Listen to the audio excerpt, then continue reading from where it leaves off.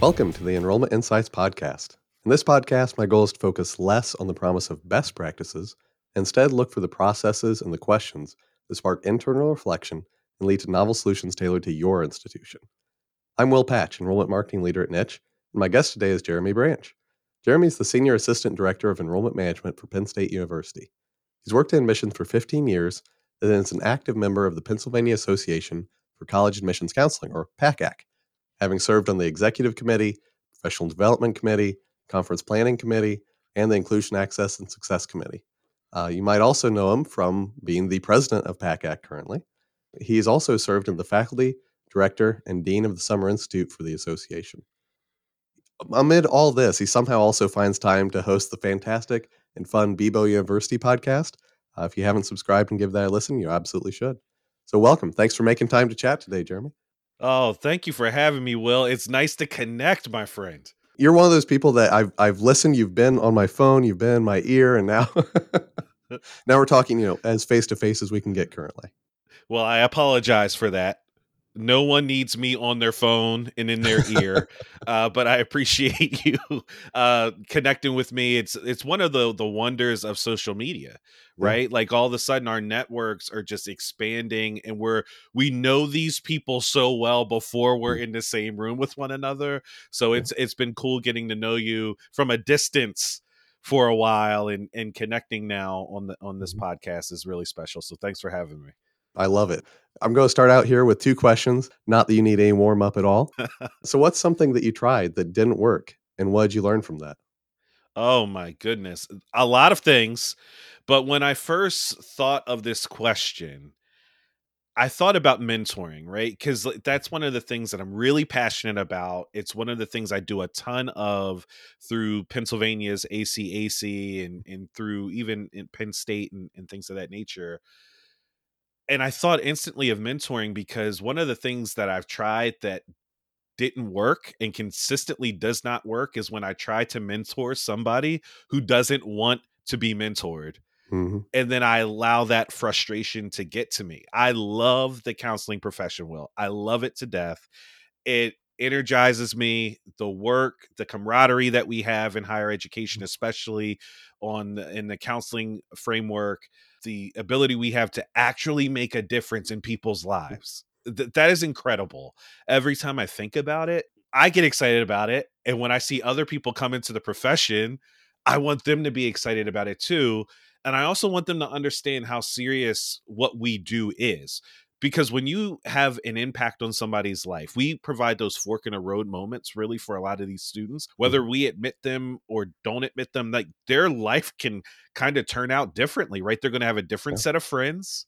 Yep. They may meet their significant other in a different way, different institution, different area. Like so much comes from this outside of just, hey, their career trajectory, right? Like Mm-hmm. there's over 4,000 colleges and universities in the United States.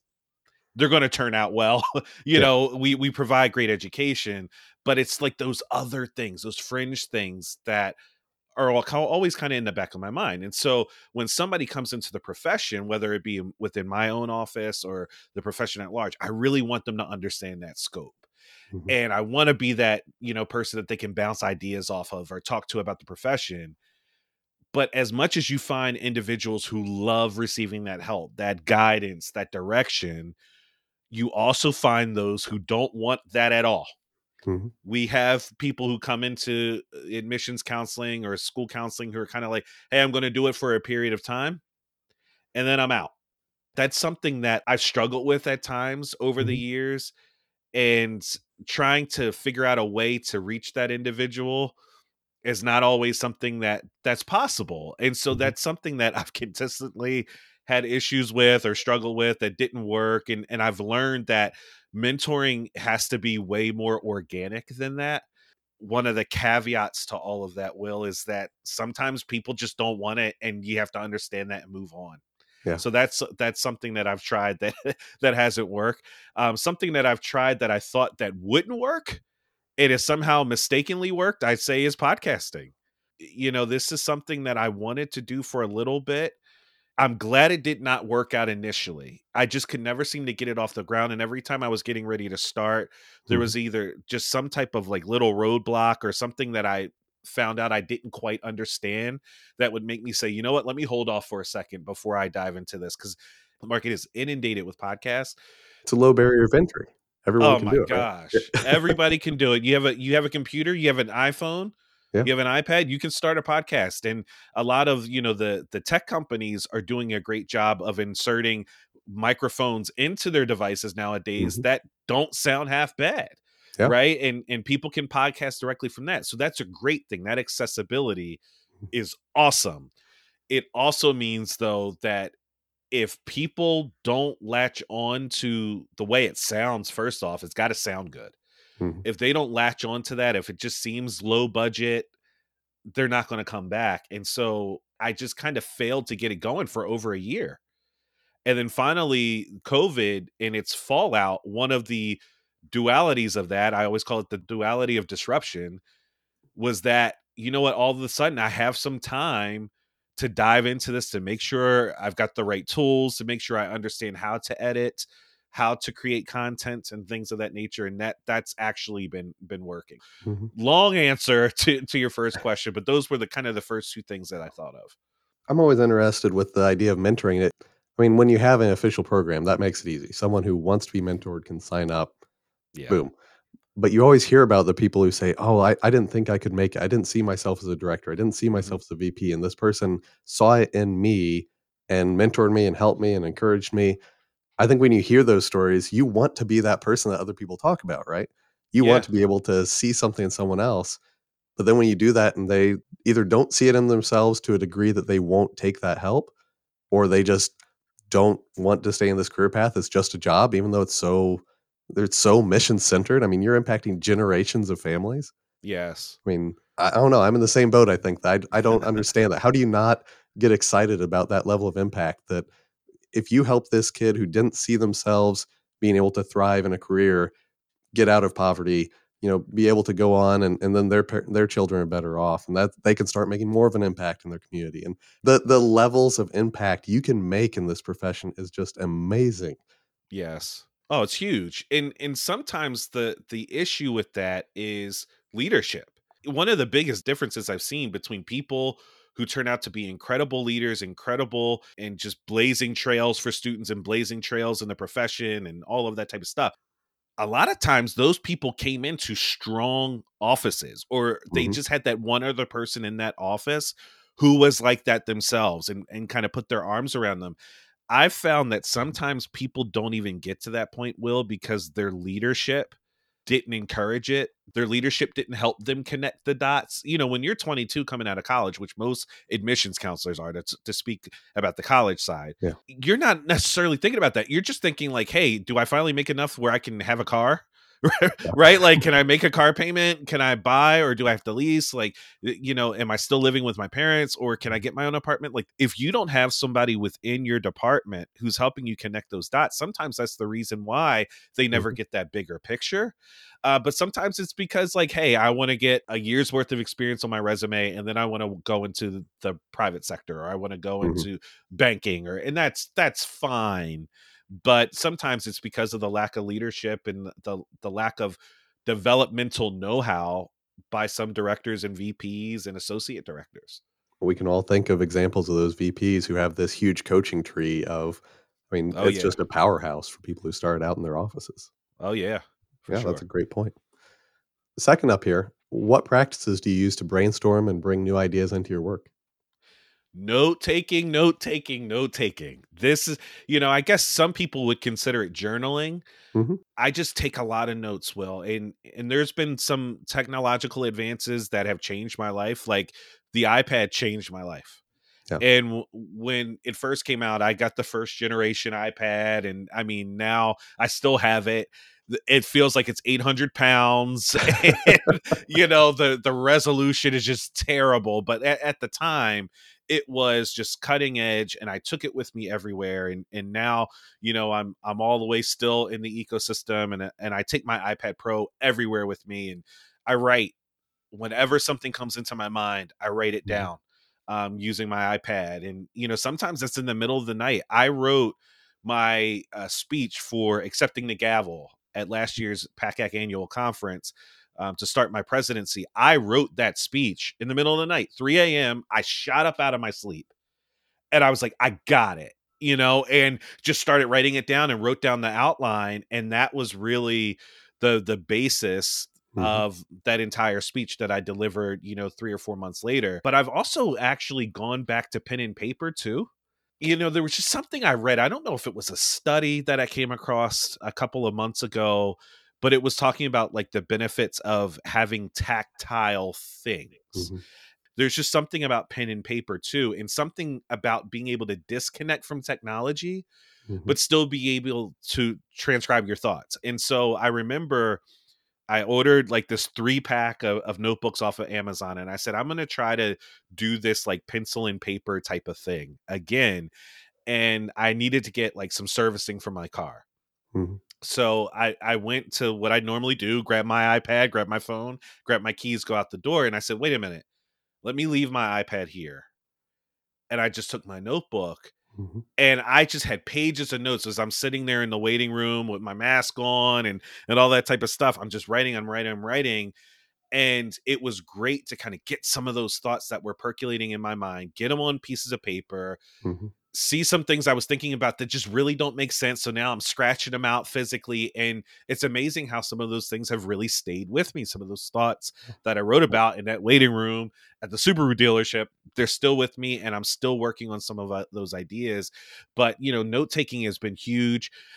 I find inspiration from other art forms all of the Hmm. time and infuse that into my work. So, I think a perfect example of this is a few episodes back on the Bebo University podcast, my podcast. I was thinking about how can I help students who haven't had the opportunity to visit in person, which is such a huge part of their college search journey. How can I help them realize that like that doesn't mean they're going to have no shot at getting this thing right? Because that was all of the feedback I was getting from current juniors, rising seniors, was that, Jeremy, how in the world am I going to do this if I can't see the campus? Yeah. And that wasn't a problem that I had, Will, when I was going through my search. I'm sure the same thing with you. This has just been a problem that the last 2 classes I've had. And so I sat down and I was really thinking about it. I was like, all right, I want to do a pod. How would I advise a student? Now, one of my favorite movies now came out in the last year. It's Tenet. I'm a big Christopher Nolan guy. And that movie was just, I've already watched it like 5 times. I love it to death. Always find something new. One of the principal things in that film was this concept of inversion. And I said, that's it. Invert your search. That's what our students need to do. Instead of saying, okay, let me get my feet on campus and then letting that inform what my list looks like, why don't you start with the information gathering? Why Mhm. don't you start to make the connections with admissions counselors? Why don't you start to see, okay, what am I thinking about in terms of program? And then which schools kind of meet that need? A lot of times when students were doing this pre COVID, they were doing it the exact opposite. They get their feet on campus, then they fall in love, Mhm. right? And they'd say, I have to be here. And then they would almost have their blinders on at times. But that concept of inverting came from a movie I just watched. And so I Yeah. do that a lot. Sometimes I listen to music and there's like a thought or a line, and that just really inspires a way I explain architectural engineering at Penn State in my next open house. So like, I use art in its various forms a lot of times to also help me brainstorm. I also make sure I listen. People tell you what's on their mind and what really matters to them if you shut up long enough to hear them. Yeah. And so it's amazing how much that's aided me in my work with Mhm. students and yielding a class, which is part of what we do. It's the ugly Mhm. side of what we do, but you have to think about that. And a lot of times what I use to yield students is based off of things they told me. Thinking about how did that come up? Why did my question to them elicit that reaction from the student? Using that stuff helps me to brainstorm and realize like, wow, this is really what's on the minds of students, and I need to be prepared to address this with other students down the road that I work with. I'm a big advocate for getting rid of the elevator speeches and the plan Oh, presentations. If you can ask them questions, you're going to learn more about them and be able to tailor the most relevant information rather than having this canned thing you do every time you meet the student. Exactly. And when with the problem with those canned responses too is the moment that conversation goes somewhere that you didn't anticipate, you're lost. Hmm. Like I've seen reps at college fairs just completely Yeah. fumble over their elevator speech because something was inserted in that conversation with a student that threw them for a loop, and they're trying to find their way back to, okay, where was I, instead of just having a natural conversation. So I agree with you there, Will. What are you seeing and hearing in the terms of training new counselors over the past year? What do you think is changing for the better with the onboarding process, and where are these people going to need more support? That's a really great question. There's something that I've been seeing over the last 3 or 4 years that's had me a little concerned when it comes to the training of counselors. One of the things I love about my job is being able to engage with school counselors and college counselors on the secondary side. People who have heard me speak about this before know that I remained in admissions most likely because of school counselors and college counselors. Mm. It became like a family reunion every time you walked into their building, every Yeah. recruitment season, every panel, and I was just like, I love these people. I love their work. They are underappreciated. I can't wait to see them and work with them again. And so I have a lot of great relationships, and we have a lot of real conversation, like off the record conversation. And one of the things that had been really coming to the fore, Will, over the last 3 or 4 years was, who is training these reps that come into my school? And I remember after my visit at one high school, it's, a great place to visit. I love them to death, love their counseling staff there to death. Their department head came up to me after my visit, and he pulled me aside and he said, "Jeremy, let me tell you something." He's like, "I love when you come to visit." And I was like, "Oh, thanks. I love you too." And he's like, "No, you don't understand." He's like, "You are so good to the students and to our staff. Let me tell you about the person who just came in here." And he begins to go on telling me this story about this rep that came in, and it was a rep that worked at an institution that garners a lot of attention, and it's one of Mhm. those schools that's like fills the auditorium, like Yeah. everybody's going to want to be there. And he says the rep was running late, never called us. We're all sitting in the auditorium for 15 minutes after the start time, so say it was supposed to start at 10 a.m, it's Mhm. 10:15. Here she comes rolling in her rolly bag, no apology, gives a half-efforted speech to the students, says, "Are there any questions? Okay, great," and then walks out. Holy cow. And he said, "What was that?" And I'm like, "I'm so sorry that that was your experience." And he says, "Yeah, but Jeremy, here's the problem. That's not a singular experience. I'm seeing all sorts of things. I'm seeing reps come in with jeans. I'm seeing reps come in t-shirts. I'm seeing reps that don't spend any time with the students. I'm seeing reps that just page through the book and they've got no extra anecdotes or things to add about that school or any context to add." He said, "I'm seeing it a lot." And he Mhm. says, "So when you come in and you're not tied to your notes and you're talking to the students in a down to earth manner, you're not using a lot of terminology that's going to exclude half the kids in the room who Mhm. don't have that college know-how." He's like, "It's refreshing."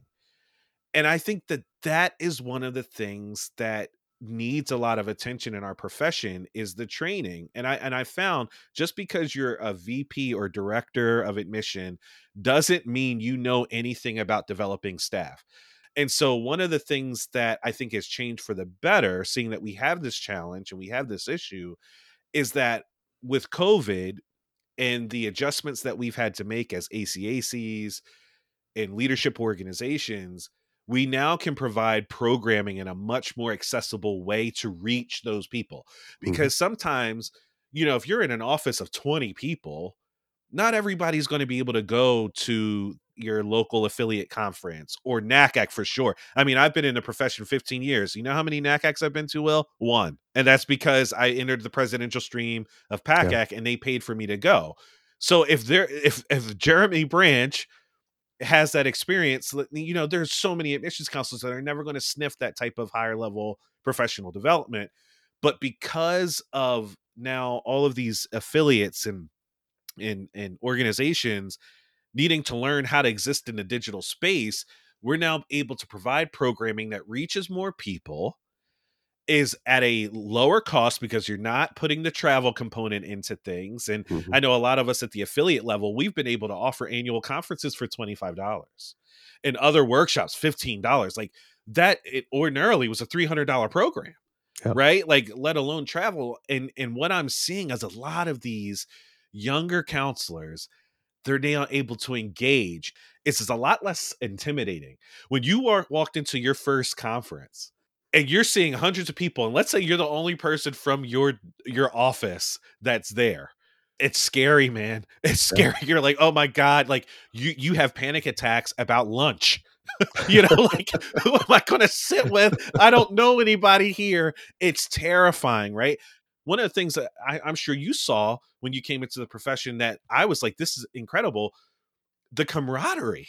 Mhm. Right? Like in a high school, you know, there's the prep table, there's the athlete table, here's the gamer table, right? Mhm. It's not overall overarching camaraderie. Yeah. But when I went to my first PECAC conference, I'm like, these people are all friends. Like, they're all Mhm. excited to see one another. And I don't know a soul in here. It's Mhm. scary. But now these people are able to come in, they're able to get professional development at a much lower cost. They're able to do it from the comfort of their home, so they don't have to worry about traveling or from their office. They're able to see, okay, this is that higher level discussion that I'm not having in my office, but I really needed. And now I'm excited to remain Mhm. engaged. Like, we're seeing a lot of that within the Pennsylvania ACAC, and I know all the other affiliates are seeing it, and that's awesome. I think we're going to see a lot of growth out of these professionals over the coming years. You remain in the profession largely because of the relationships, right, with the Mhm. school counselors, the college counselors, and that's what you keep going back for that.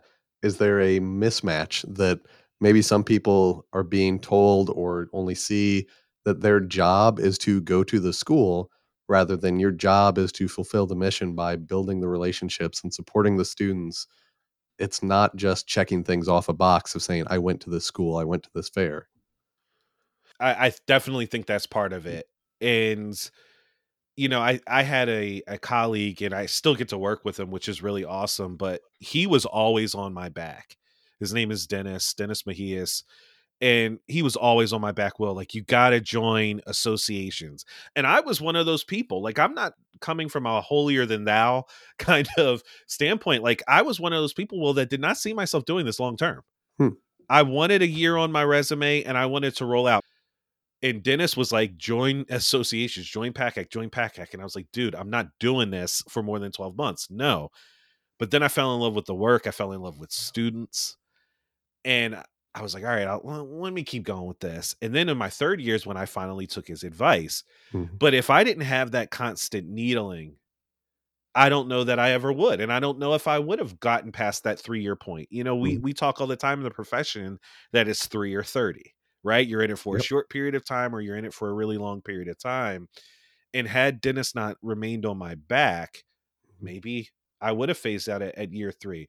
So I think you got to have those types of people around you at some point. Sometimes they're within your office.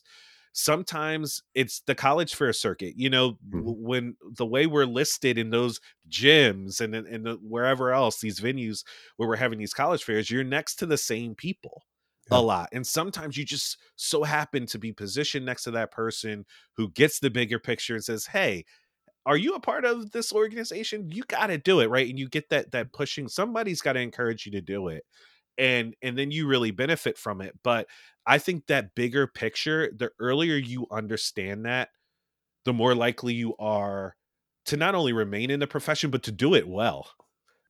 With the ACAC Summer Institutes, these are invaluable resources for new staff to connect to each other, connect with people who've been in it for a while that you might be intimidated to Oh talk to yeah. otherwise. That was my experience, honestly, to learn new perspectives from other institutions. How is that experience prolonged as a cohort model to keep them connected? That is something we're always trying to figure out, Will. And we haven't, I'm going to be honest, we haven't perfected it at PACAC. I will say, and I know my fellow affiliate presidents will jump on my back. I think we in Pennsylvania have the best one. And we got in an argument the other The day. gauntlet's A thrown fun now. I'm throwing it out there. Chrissy from NEACAC she's gonna kill me if she hears this, but you know, I think we have the best one. I'm kidding. I'm kidding. We're all great. But I one of the things that I've seen is we've really struggled to figure that out, Will, because you have this interesting dynamic, and actually wanted to write an article about this for some time and just can't fully flesh out the ideas. But one of the things that I've observed that cracks me up is how often our profession mimics student behavior. And so, like, to give you a little context of what I'm talking about, it's like, it's so funny to me when we go into an in-person conference and you're going into a session, how many people sit in the back Mhm. immediately? Now, we will ride a student to death if they do that in their classroom in high school or on a field trip. Every teacher, move up front. What are you doing? Mhm. Move up front, you guys, right? But it always happens. You walk into that first session of the day at your annual conference, all those knuckleheads are in the back, right? Like, Mhm. with their coffee and all that type of stuff. We mimic student behavior so much. Things that we tell them not to do, we are always doing. And so it's interesting because it's hard for volunteers to track other people down. We always will deride a student. We'll say, well, figure it out, right? Like, make it work. Use your resources. But a lot of times, we're like, look, I can't keep chasing this person down. Forget it, right? But if a student did that, we'd be all over their Mhm. backs. But it happens. I think it's one of the challenges. And keeping that energy from the actual program and moving it forward is hard, because with our summer institute in Pennsylvania, it's 3 days. So, the faculty for the summer institute get there on Sunday. Attendees show up Monday, and we're all day Monday, all day Tuesday, and a sliver of Wednesday, right? And we bond. It's amazing. And, Mhm. we actually help them understand what networking is, because people are always going to tell them to do it, but no one tells them how to do it. So we fill in those gaps. We give them the bigger picture and all these types of things. And it's great. But then when we move on, it's tough energy wise to keep up with all of these attendees, because it's easier when they're in one cohort Mhm. at Bucknell, where we hold ours for 3 days. But then now when they all disperse, what do we do? And then for volunteers, we have other jobs, right? Yeah. And so it's like, once Summer Institute passes, the school year is also ramping up, and it gets really hard for them to find the time they felt that they would have to keep tracking these people down. And so one of the things that I've kind of begun to think about is that might be okay. There might not be a perfect way to keep the cohort going, because there's no way to maintain that energy. Mhm. And when people go back to their offices, not every office is created equal either. And so sometimes their flame that we ignite at Summer Institute is extinguished when they head into their office, right? Or sometimes, they find mentors in other spaces, and they're getting it, but just in a different form. But I found, for those attendees who come and engage and want to remain engaged, that one-on-one mentoring is still happening. And I'll give you an example. There's a young man, he'd probably kill me for even calling him a young man, but he works for Penn State. His name's Donovan. And Donovan, he's one of my boys. He came into the Summer Institute now probably 5 or 6 years ago, and just really latched on. I mean, he was just like, yes, this is what I want to do. This is Mhm. incredible. And Donovan and I talk all the time. It helps that we work for the same institution, but we're at two Mhm. different campuses. But we talk about larger higher ed issues, accessibility issues, Mhm. inclusion issues. Like, we have these Zooms all the time and text all the time. That's happening with the other faculty members that I serve with as well, with other people. And Mhm. so I want to perfect and figure out the cohort and how to keep them engaged as a cohort. I just sometimes wonder if, by having volunteers as faculty and by having all these people that work at different institutions and who are at different stages of life, if Mhm. it's just a really hard thing to pull off. I think it is. I mean, that has to be the answer, right? Because it's not happening everywhere, so it must Yeah. be challenging. I have to say, as someone who did summer institute in Indiana for 9 years, we'll just leave on the note of, well, Indiana is the best, so we'll Oh, oh, I'm logging off, Will. I'm logging Alright, off. shots fired here. Yeah, it's a interesting, it's one of those ideas that I would love if there was a good solution. I'd love if we could brainstorm Yes. and come up with something. Some people will, of course, leave. Some might be Yeah. moving more into the operations side. Some people might really click with the counseling. Some people might be on a leadership path or the scholarships, or they might move with financial aid. After a year or two, you could have some major shifts, but if they could all stay connected too, that might make the whole profession even stronger. Yeah, I agree with you there. And I also, as you were talking, wonder if it's just we have to look at it like yielding a class. And we know going into the year, we're not going to yield every student. Now Mm. in September, we're just so energetic and excited to get back Yeah. out there and meet students. Like we feel like we're going to do that. Like, oh man, every kid, I'm going to give them 150%, and they're going to matriculate and all this type of stuff. Every kid you meet's gonna walk onto campus in the fall. Yeah, I'm already talking to housing and food services. I'm like, Yep. listen, we're going to have about 2,500 to 3,000 freshmen coming on to this small campus, right? Because we're yielding every kid, Yep. right? And so that's where we are in September. But in January, it gets realer, Mhm.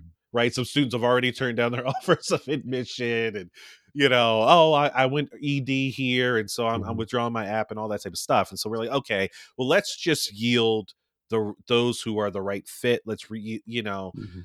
yield the students who really want to be here, convince some other students who don't know yet that they really need to be Mhm. here, but they do. Maybe that's how we need to look at it with the summer institutes. Well, like maybe it's just like we need to focus on yielding those who really are admissions and counseling Mhm. lifers. It's like we're in that mine, we're in that diamond mine, and not Mhm. everything that we chisel out of that wall is a diamond, Mhm. but that doesn't stop us from searching for the diamond, right? And so that's maybe how we need to think about working in mentoring and developing these individuals, because the ones we yield are going to be incredible professionals, and the ones that we don't yield, kind of riffing off of what we talked about a little earlier, where like, hey, there's 4,000 colleges, they're going to be fine wherever Mhm. they end up. Like realizing that, like, even if somebody doesn't stay in the profession, they're going to be fine because they're going to still be able to lean on these skills. Mhm. It is my belief that if you are good in college admission, you can do anything. Mhm. You can do anything. It's sales, it's customer service, right? It's human resources, right? When you start getting to the higher level things and you start managing budgets, you understand business. Mhm. You understand how many students do I need to bring in order to finance the operations of the Mhm. entire campus or university at large. All of those skills are applicable to any other industry. I want that silver bullet. I Mhm. really want it, because if we could keep our cohorts more engaged, we're all better for it. I just don't know if it's possible, but it's not going to stop us from trying to figure it out. I like the idea, thinking of it as a yield process and trying to apply what we're doing to that same thing. Do you know of any summer institute who's essentially running nurture campaign flows to attendees of the summer institute? Are we doing those types of things anywhere? We've talked about it at PA, Mhm. and we haven't figured it out yet. I would not be surprised if there are summer institutes that do. And I'm reluctant to say that, because then that would mean that there's another SI that does it better than Pennsylvania. And so I don't, Yeah. hopefully there isn't. No, I'm kidding, but like there may be, and I would Yeah. love to figure that out. Like right as I accepted the presidency or the nomination for presidency, I was the dean of our summer institute, and my director Michelle O'Donnell. We were working on that. We were like, okay, let's figure this out because we can make this happen. Mhm. And then I had to give up Summer Institute in order to go into the presidential stream, because you just can't do No, both. not and have a job. Oh my god. Oh yes, you were you are so right. I have aged tremendously over this last year. Um, I'm actually only 21, Will, Oh my. and it's been rough. Yeah. Um, No one can see the video, so I think we're yeah. okay, good, Yeah. good. Don't post It that headshot either. it's like the inauguration and then the last day of presidency where you see Yes. photos and it's like, "Whoa." It's like, is that the same human being? Yeah. Exactly. That's exactly what it's like. But I'm doing 3 years less. But I would love to figure that out. And if there Mhm. is an ACAC out there that has figured it out, Mhm. like kudos to them, and let me know. And I want to borrow that practice, because I Mhm. think that would help those efforts. Yeah. I mean, if someone is listening and knows of one, please let us know because I think that's an interesting way of looking at it. I like that you brought that up. And you wouldn't have a student deposit and then never speak to them again. Yeah, And exactly. it's the same thing essentially. They are coming into your fold of the profession. Why do we cut off that communication then, I guess? Yeah. Hmm. What can middle managers and leaders do to provide more professional development and growth beyond just the institutional facts and figures? So some of the stuff that I think about is obvious, right? Encourage Mhm. professional development, Mhm. encourage them to join ACACs, offer to pay for it, fund it. Like, come on, man. Like some of our ACACs, not that expensive. Do not make this counselor who just got their diploma Mhm. and they're coming into the profession, pay $25, $50, whatever it is for those memberships, let alone NACAX fees, which, in the structure now is kind of interesting. But Mhm. like, you can't make a new counselor or somebody who's like making 25 cents a day anyway, as they come into the profession, pay for their own fees. So like, support them in that way, let them see how much it matters. And you know what? If you're a manager, if you're a middle manager or, higher in your office and you don't get the value of it, like maybe you need to peel back the layers and digest, like, and come to understand, like, why is that? Now that I know, I cannot fathom somebody being in this profession and not encouraging Mhm. their coworkers or their employees to join professional associations. It makes you a much better counselor. Well, Mhm. once I understood the bigger picture of admission and what other colleges do and what they do not do, what Mhm. their processes look like and what they don't look like, I not only gained a deeper understanding and appreciation for the way Penn State does things, but I also saw what we don't do that we need to borrow from other schools, or barriers that we are putting up before students that I never realized was a barrier, but was. And it was Mhm. maybe keeping students from applying. Like, you only get that when you're in rooms with people from other universities talking about the stuff.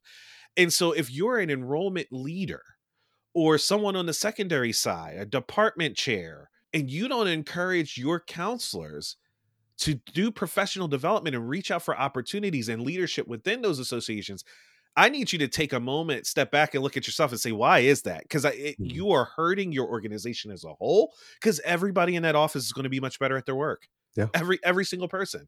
But I also think, like, we are so good at collaborating in this profession. I fell in love with that when I started going to workshops and events, and I'm like, wait a minute.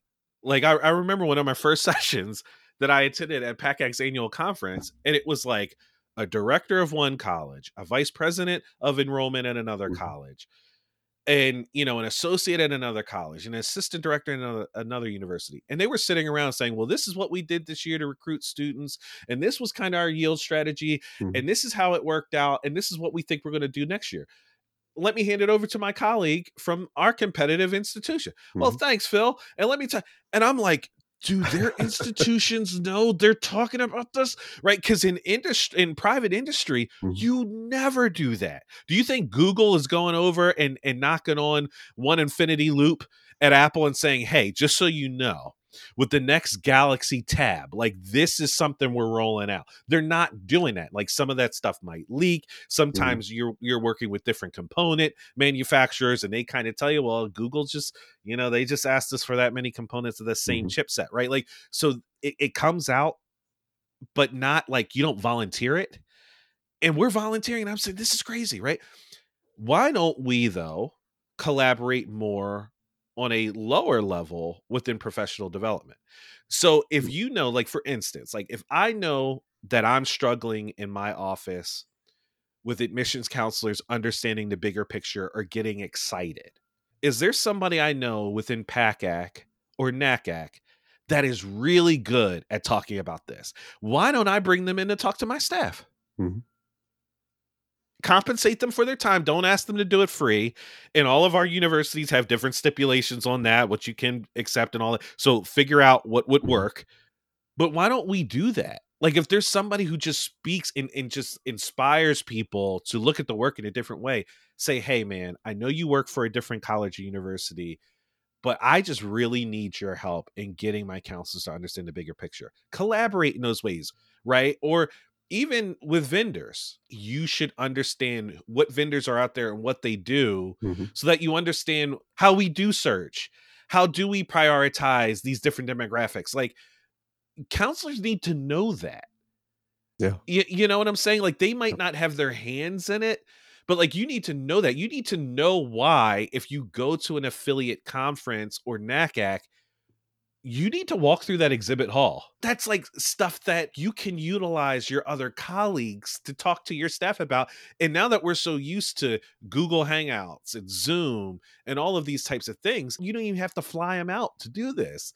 Like, set up a Zoom and let's collaborate more in this way and not get so, get our heels dug in the sand, because I'm really worried about people not collaborating or wanting to collaborate as much because there's fewer students going around. Mhm. And in certain segments of the country, there are fewer graduates. And we also know, as the data is kind of bearing out right now, not all college age, traditional freshman college age Mhm. students are pursuing higher education. I'm a little scared that we're going to all start to like retreat into our corners and not Yeah. share as much. Let's combat that, collaborate, and help each other get the most out of our staff.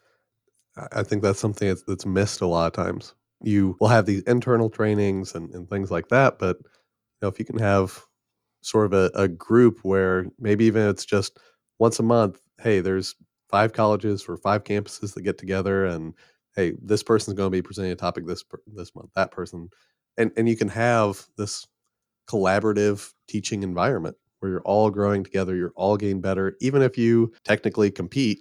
I mean, you can all help each other. So, if people want to continue the conversation, how can they reach out and get in touch with you? You can find me on Twitter. I'm spending a little bit more time there. I don't know if that's wise, but I am at J Branch, like a tree branch, Mhm. PSU. You can also find me through my podcast, the Mhm. Beebo, Beebo University Podcast. Beebo's my nickname for anybody who's wondering. That's a family nickname. That's my podcast. And we talk about higher ed and a bunch of other stuff that, Mhm. piques my interest as well. So you can find me there.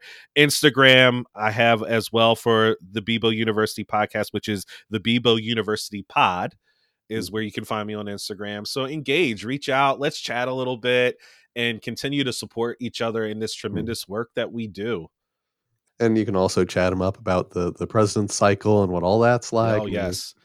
that's been you have an Yes. interesting one too with Yes, starting out this getting your virtual is gavel.